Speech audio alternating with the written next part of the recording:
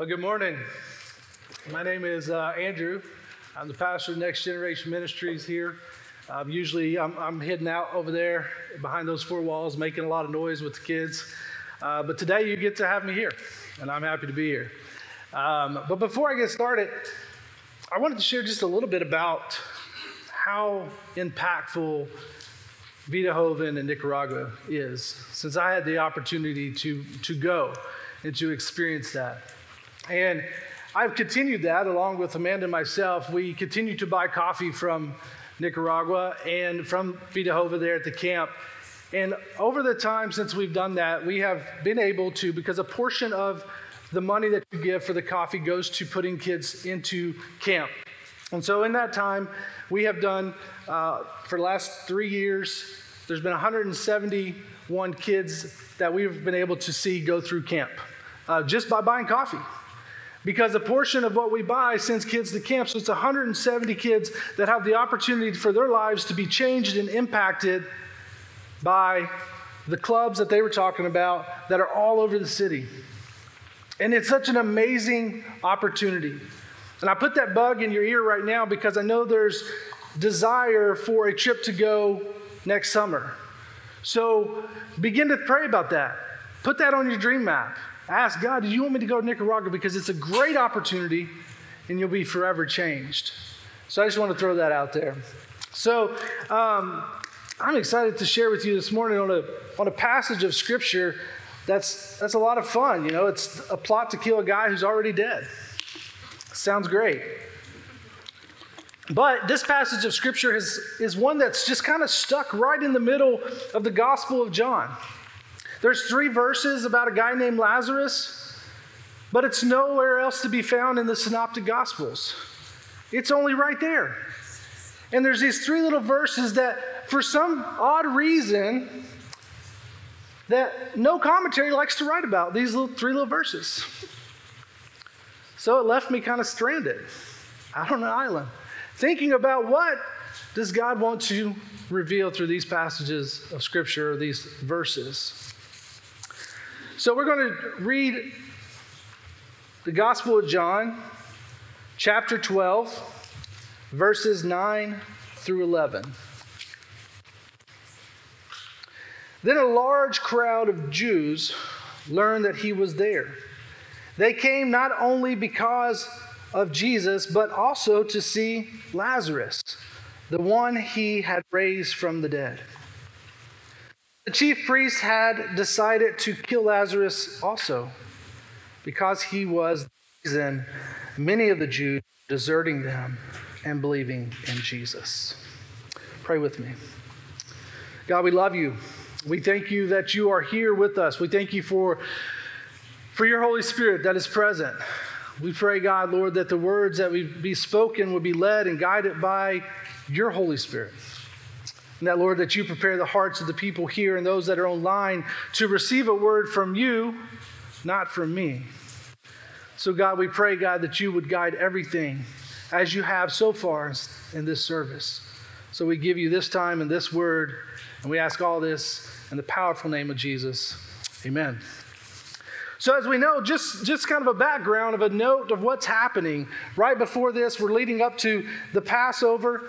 And so there's a note that I wrote down that it's a distinct movement that's taking place right now, that this movement of Jesus is happening in this time, that Christ is closing in with his own public ministry. Public ministry in itself is ceasing in this movement. So we're at a time where Jesus is beginning to reveal himself to the disciples. He's beginning to show, hey, I'm about to go to the triumphal entry. I'm about to share with you that my life is going to be over. I'm not going to be with you forever. So he's beginning to lay this groundwork. How fitting that he's talking in a setting with Lazarus, who he just raised from the dead 6 days ago. And here he is about to say, I'm going to go. I won't be here much longer. How fitting that he's talking about the resurrection. How fitting is it that this is the last miracle that's reported in the Gospel of John, is the resurrection of Lazarus. Right before Jesus talks about his own life. This is also the time where he concentrates upon his church for future testimony. This is the beginning of the revelation of what it means to be followers of Christ who are transformed through the resurrected power, which we see. So the first point I want to make is that the object in view is a vessel. And that vessel is Lazarus. And it's of the testimony of Christ. Here we are sitting right there before. You have this guy that was raised from the dead. And everybody wanted to know, what in the world happened? Is this really real? Did Lazarus really raise from the dead? Did he really stay in that tomb for 4 days? Did that really happen? So they had this curiosity. These Jews were curious. They were like, what is going on? Why did this happen? So from curiosity to belief. Many of you have kids or grandkids. And you know there's always this constant questions about what's going on and what's this and what's that and why do I have this? And they're curious right now thinking, wow, what is he doing? I hear him every Sunday. But the curiosity that we have, it leads to belief because we begin to pursue something that we're looking that will transform us. So here we got, the Jews were curious to see Lazarus. They wanted to hear his story. They wanted to know what happened. Then they also wanted to see Jesus because of his great power.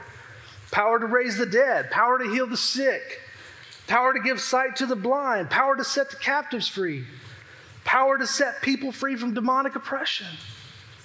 They wanted to experience that power because they saw all the miracles leading up to this one. So there was something happening.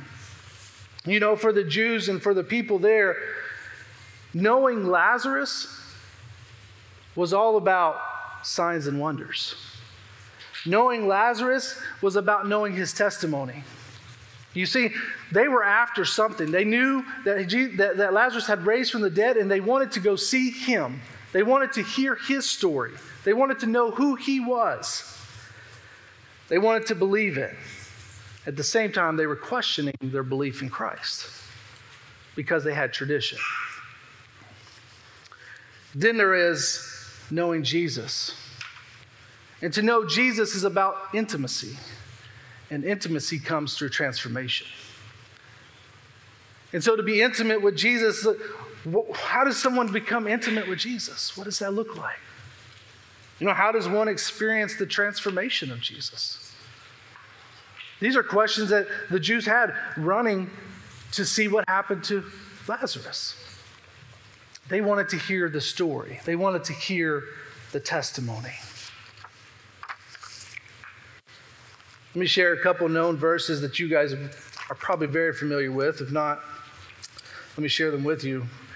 First one is in 2 Corinthians chapter 5, verse 17. It says, therefore, if anyone is in Christ, he is a new creation. The old has passed away, and see, the new has come. And then in Galatians chapter 2, verses 20, it says, I have been crucified with Christ, and I no longer live, but Christ lives in me. The life I now live in the body, I live by faith in the Son of God who loved me and gave himself for me. These are life transformation scriptures about what it means to walk in the crucified Christ, in the resurrected body of Christ. I want to share with you, I just got back from youth missions camp. It was an interesting week. Had some struggles, some tough times. It's a little different this year. Culture's changing, kids are changing. Sometimes the things that we used to do are not working now. We get there and the first night in our cabin, sitting on the hill, the AC goes out. So we're sleeping in a 96-degree cabin where your skin is sweaty and sticky to the sheets as you roll around. And you try to roll over and your sheets are still rolling with you. And they pull off the bed mattress. and you put it back down, and you throw a sheet and it sticks to you. That was the week.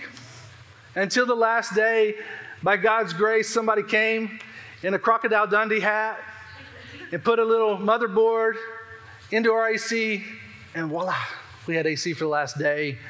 I woke up and all the teenagers were complaining because I froze them out. Go figure, right? And it's like, you go from 96-degree heat and everybody's complaining because it's hot and sweaty, and then I get the AC working and they complain because they're cold. I can't get it right. Parents, can I get an amen? Can't get it right, can we? There's always the up and downs and the ins and outs, right? So let me explain. So this week we had an opportunity to go to a house, and it was a hoarder's house. Maybe some of you have seen the Hoarder Show on TV and you're like, oh yeah, I know about that. Well, let me just explain a little bit about this hoarder's house. We get there and I walk up and I'm talking to the lady of the house. Okay, and the situation that we're coming to is this lady's husband had to be removed from the home because of the mess. And he couldn't have home health there. They couldn't take care of him at home, so they moved him to assisted living. 2 weeks from the day that we arrived, she was going to be evicted from her home if it wasn't clean. She contacted 3 different people, churches and organizations, to see if they would come and clean her mess. And she got 3 no's, and then she got one person that said, I can do it for $5,000. Then arrives us. The director called me a couple weeks before camp, and he said, hey, I got a really interesting situation. Andrew, she called me brother. He said, no other youth pastors want this one, but I figured you'll take it. I said, I got it, let's do it. Not really knowing what we're getting into. So I get there, we're sitting down, and I always like to have a time of prayer with the team and with the whoever's living there. And in this case, it was an elderly lady. And as I was sitting there praying, I began to smell what we were getting to. And we were at this point, about 20 yards from the house. And I began to smell. And I was like, whew, this is going to be rough. It's going to be tough. So after we pray, I take the kids back and we go back to the truck. And I take down a bucket. And out of the bucket, I pull hazmat suits. And I said, let's go. Put them on. So we put hazmat suits on, cover our heads, mask. And I was sitting there, first thought was, what am I doing? Now, let me paint the picture a little bit more. We're in a mobile home of a very impoverished area, and here we are with a bunch of kids coming, and we're wearing hazmat suits to a home that this lady lives in every day. So I thought, wow, I felt like I was disrespecting the lady. But I knew that we couldn't walk in there. There was absolutely no way. And I take care of your kids. So we put hazmat suits on, gloves, and these hazmat suits go over your shoes, so there was nothing covering. So I assured the lady that everything's okay. She was a nervous wreck, guys. Can you imagine, even in your clean home, for somebody to come in and start cleaning it? I bet you're probably one of the ones that cleans it before the cleaning people come to clean it. Right? We have that, right? We have the tendency, we're going to clean it before somebody else comes and cleans it, and then we clean it again after they leave. Well, in this situation, there's no cleaning. So I get up to the door and I push the door. And the door opens about this much. And I look in, and the waft of the smell was overwhelming. Now, I've lived in India, and I've experienced some tough smells. And this smell was rough. So we get in, and there's only enough room for 2 of us to get in. And let me just tell you that in this house, there's no hoarding of magazines. There's no hoarding of toys or any fun trinkets. This is hoarding of garbage. So we're talking about, eating cans of soup halfway and throwing the cans on the floor and just throwing all your trash. And then over the period of time, this lady has lived on it, and so she's stepped on it one by one. So she's packed down about 6 inches of garbage on the floor with about 3 to 4 feet of garbage around her entire house, all the way down the hall in every room. There is feces of every type of animal and human scattered amongst the place. This lady was as sweet as you can get. She was such a sweet lady. And if you saw her out and about, you wouldn't have any idea that she lived in this. You'd have no idea. So we get in and we start trying to pick up and not looking, and her cup of coffee that morning that she had 10 baby cockroaches in it. And that's what she had. This was her life. But she had asked if we would come and help her clean this up. She had been working and continues to work with the therapist. She wants to change. She wants to be transformed. She wants to be made new. But she couldn't handle being there. She had to leave. So here we are. We have a dumpster, big dumpster. And we start. And me and another guy get in there and just shoveling. We're just shoveling. Filling up totes after totes after totes after totes. We're in it about 2 hours, and I have an entire dumpster full of garbage. And I was like, we still have 3.5 bedrooms to go in a bathroom. I was like, there's no way we're going to get this done. The team that was with me was amazing. They were awesome. They didn't complain. They held it together. They didn't show any signs of like, oh my gosh, this is the worst ever. Nothing. You know what? Even to the point where they were sitting on the floor in the kitchen, scrubbing it with their hands, trying to get the floor to show. They worked hard. They gave everything they had because we wanted to see transformation happen. So we finished as much as we could, and we put it on the top and put the tarp on, and we tied it as tight as we can so that we wouldn't get in trouble. And we waited to the next day. And we had gotten it pretty good and pretty cleaned up and set aside, and everything was looking good. She had a chair that she sat in, and that's what she slept in. She had a bed, right? She had a bed in the back. And she said, could you leave the bed for the night? And I said, sure, we'll leave the bed, but tomorrow we're going to get it, because everything had to go except for the TV. That was the rule. Everything had to go except for the TV. So we got everything out except for the bed in the back bedroom. We get there the next morning. We walk in the kitchen that we had pretty clean, almost really clean, already had stuff back on the counters. And it was hard. It was hard for the kids to see that, like, we worked so hard. And I explained to them that, transformation and change in people's hearts, sometimes it's very hard.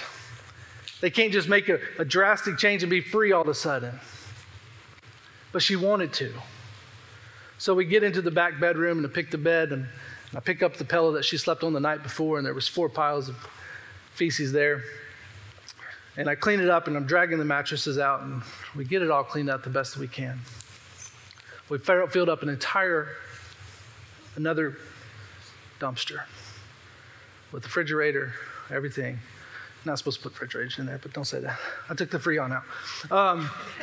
And so we put the refrigerator in there, put everything in there, strapped it down, and we left. And we felt pretty relieved and felt really good about what was happening and the transformation for this lady. In all reality, guys, I don't think any of us could have lived there even if it was clean as we made it.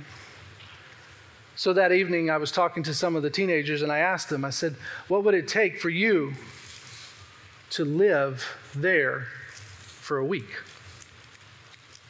That was your place to live. And it all sunk in at that time. Because it's one thing to go and clean out a mess and do the job, but it's another thing to think about actually being in it and living it. And then you realize, man, I don't know if my heart really has changed and shifted. Well, you see in this story, the Jewish people wanted something. They wanted transformation. They wanted something to change. But the issue was antagonism toward Christ. It was an antagonism towards the vessel, towards the testimony of Lazarus. You see, the chief priest wanted to kill the evidence. You know why they wanted to kill the evidence? Because they didn't want to change their minds. So if they kill the guy that was just raised from the dead, then we kill the evidence of the testimony of who Christ is. So they wanted to kill the evidence. They wanted to take away the truth. They wanted to distort the testimony. They wanted to mock transformation. And I'm not sure if any of that really stood out to you right there, but that's very prevalent of today's time. They are trying to kill the evidence. They are trying to take away the truth.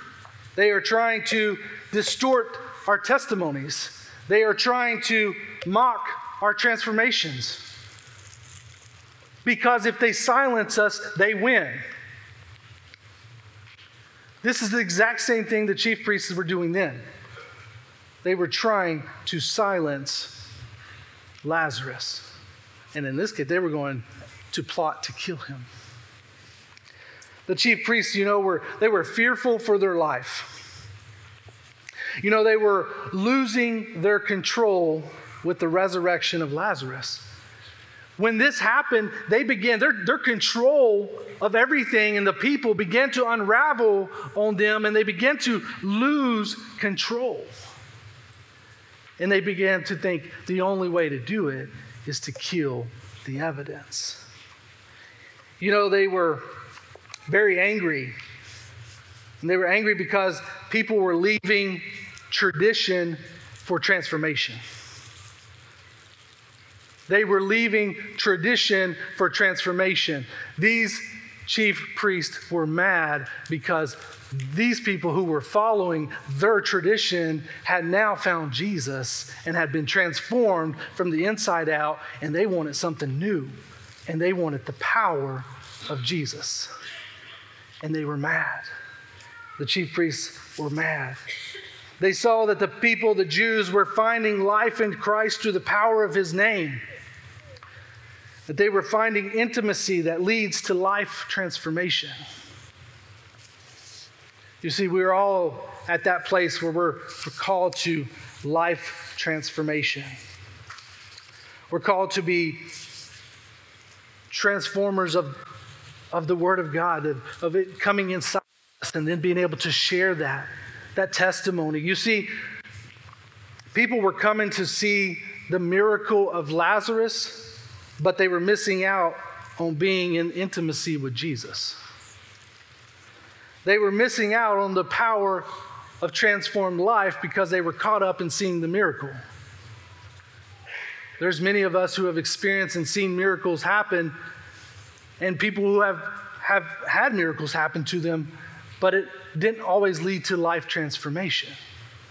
The miracle still happened. The miracle was still real. The miracle was still of Christ, but the transformation of one's soul didn't happen. It kind of stopped at the miracle, at the sign and the wonder. You see, Lazarus was raised from the dead only to what? Die again. Lazarus' testimony is of Jesus' marvelous power, his love, and transformation. And we who are as followers of Christ are also dead to sin and alive in Christ through the resurrected power. I asked the question of when someone meets Lazarus, where do they go from there? If you go and run and you see Lazarus and he's raised from the dead, where do you go from there? Where does that conversation go? It goes into, hey, this is what happened. This is my testimony. This is my story. And it's all great. But if that testimony and story doesn't do the next one, the second question I had is, when someone meets Jesus, where do they go from there? Because our testimony should lead the person to Christ, which is the intimacy which leads to transformation. So you can come to Jesus because of the miracle of Lazarus, but you only stay with Jesus because of transformation through intimacy with him. So you can come to Jesus, and everybody comes to Jesus, but life transformation happens through intimacy. And I ask the question, well, how does one become intimate with Jesus? Well, for each one of us, it's going to be different.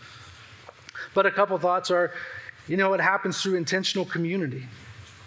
A desiring to maybe ask the tough questions and pursue the grace of Christ. being willing to go beyond the ordinary into the extraordinary life of Christ. Going beyond the comfortabilities that we have, going beyond the traditions that we have to see Christ move in ways that maybe we haven't yet experienced. You know, some people experience miracles and signs and wonders, and yet they're still looking for transformation. But you know, ultimately, transformation is about living a life of repentance. Transformation in one's life happens through repentance. We confess of our sins. We are forgiven of our sins. We repent, we turn.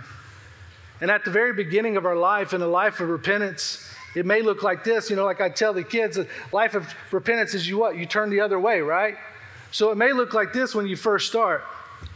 Because you may be just walking like this, but hopefully over a period of time in your life, you begin to transform a lot more, and the distance between asking for repentance gets a lot longer. Because the closer you get to Christ and the more you become transformed, the less that you're going to ask for repentance, because He's changed your life. He's reformed you into His image. But repentance is always about transformation, and it's always about going to the Father. In closing, I just want to share a passage of Scripture as a challenge to all of us as the body of Christ. And I share this because I think about where we are in society and where we are in culture. I think about this because I see the younger generation who's crying out for something. You can give them all you want. You can give them everything that they need. But there's still one thing that they need that's bigger than anything, and that's a relationship with Christ. And that relationship is transforming, and it changes. Because let me tell you, if we don't do it, the church in the future is not going to be here, because it's shifting and changing. I just experienced it with 165 teenagers who absolutely did not connect with the messages. But they enjoyed being there. They had a great time. But they were missing something. They were missing that transformation. Each of you who are followers of Christ have a story, a testimony, a Lazarus story. I'm going to encourage you to share that story. Start in the four walls of your home and then begin to work out. Go to your workplace and share your testimony. You see, Lazarus is only here in the book of John. The only place in the Gospels is because everybody ran to him to hear his testimony. How many people are running to you to hear your testimony? How many people are running to see you because you have been changed and transformed by Christ? Therefore, they want to know, hey, who do you have? And why are you changed? Because I want that. The kids in this service and the kids that come and the younger generations, they're looking to you for that story, that transformation. They want to see it from you. In Matthew chapter 9, verses 35 through 38, it's about the Lord of the harvest. Verse 35, it says, Jesus continued going around to all the towns and villages, teaching in their synagogues, preaching the good news of the kingdom, and healing every disease and every sickness. When he saw the crowds, he felt compassion for them because they were distressed and dejected, like sheep without a shepherd. Then they said to his disciples, the harvest is abundant, but the workers are few. Therefore, pray to the Lord of the harvest to send out workers into his harvest. We need workers. The harvest is getting ready. It's there. The next great awakening is coming. But we need harvesters. We need you to get ready.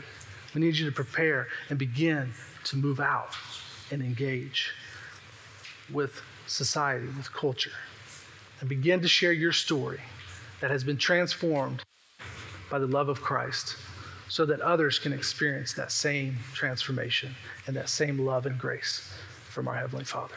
Let us pray. God, we love you so much. And again, Lord, we are so grateful We're grateful for what you did for us, for your death on the cross, for your forgiveness of our sins,